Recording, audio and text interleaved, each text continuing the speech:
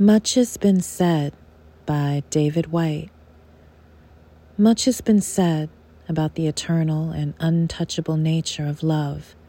its tidal, ungovernable forces, and its emergence from far beyond the ordinary.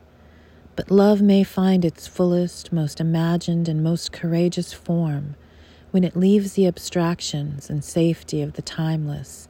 and the untrammeled to make its promises amidst the fears, vulnerabilities, and disappearances of our difficult, touchable, and time-bound world. To love and to witness love in the face of possible loss,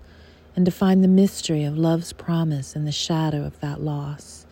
in the shadow of the ordinary, and in the shadow of our own inevitable disappearance, may be where the eternal source of all our origin stands, in awe of the full consequences of everything it has set in motion.